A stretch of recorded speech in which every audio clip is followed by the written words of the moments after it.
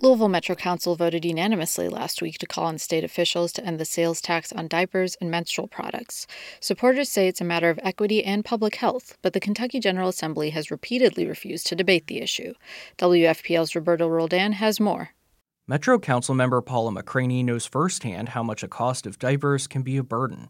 As a mother of two boys, now both in their 30s, McCraney says she was still climbing the ladder when they were born, and she didn't have much disposable income. Was I able to buy them? Yes. Did I like buying them?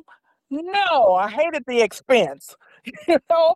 While McCraney had the means to ensure that her sons didn't go without fresh diapers, she says some Kentucky parents living in poverty don't, and the 6% sales tax just adds to the difficulty. Every little bit at the pump, every little bit at the grocery checkout lane, every penny counts when you're counting pennies. McCraney, who represents Louisville's District 7, authored the local legislation. It calls on the General Assembly to exempt diapers and menstrual products like pads and tampons from taxes.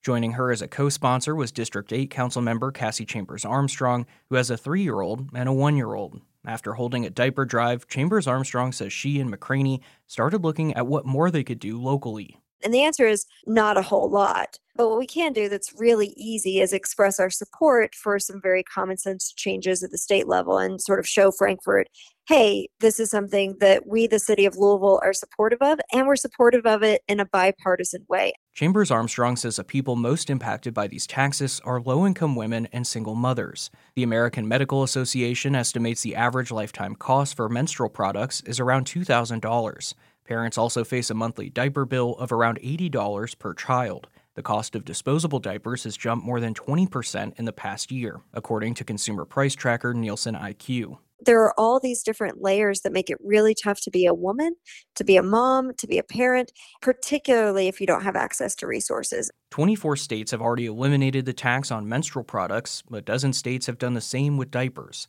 Supporters say those policy changes could be even more impactful in a state like Kentucky, where nearly 17% of residents live below the federal poverty line, and women and Black Kentuckians are far more likely to experience poverty. McCraney says access to diapers and menstrual products is not just an equity issue, it's a health concern. You'll be surprised at the number of women who have to go a longer period of time with the same tampon or the same napkin. Changing a tampon infrequently can lead to complications like toxic shock syndrome, and leaving a child in a soiled diaper for too long poses a risk of rashes.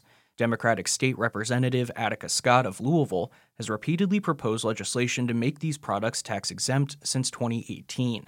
But Scott says the bills have never received a committee hearing in the Republican-controlled House. Not only is it a partisan issue, but it's also gender and race, because we're talking about a legislature that's dominated by men. So far too often, they don't see these as their issues. What Scott and Metro Council members are asking for is not entirely new. The state already exempts necessities like prescription drugs from sales taxes.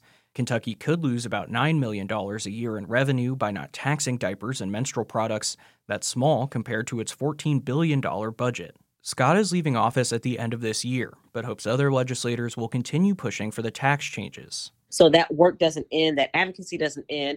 They do their job at the state level to be legislative advocates, and I'll do my job at the community level. A bill ending the tax on diapers has already been pre-filed for next session.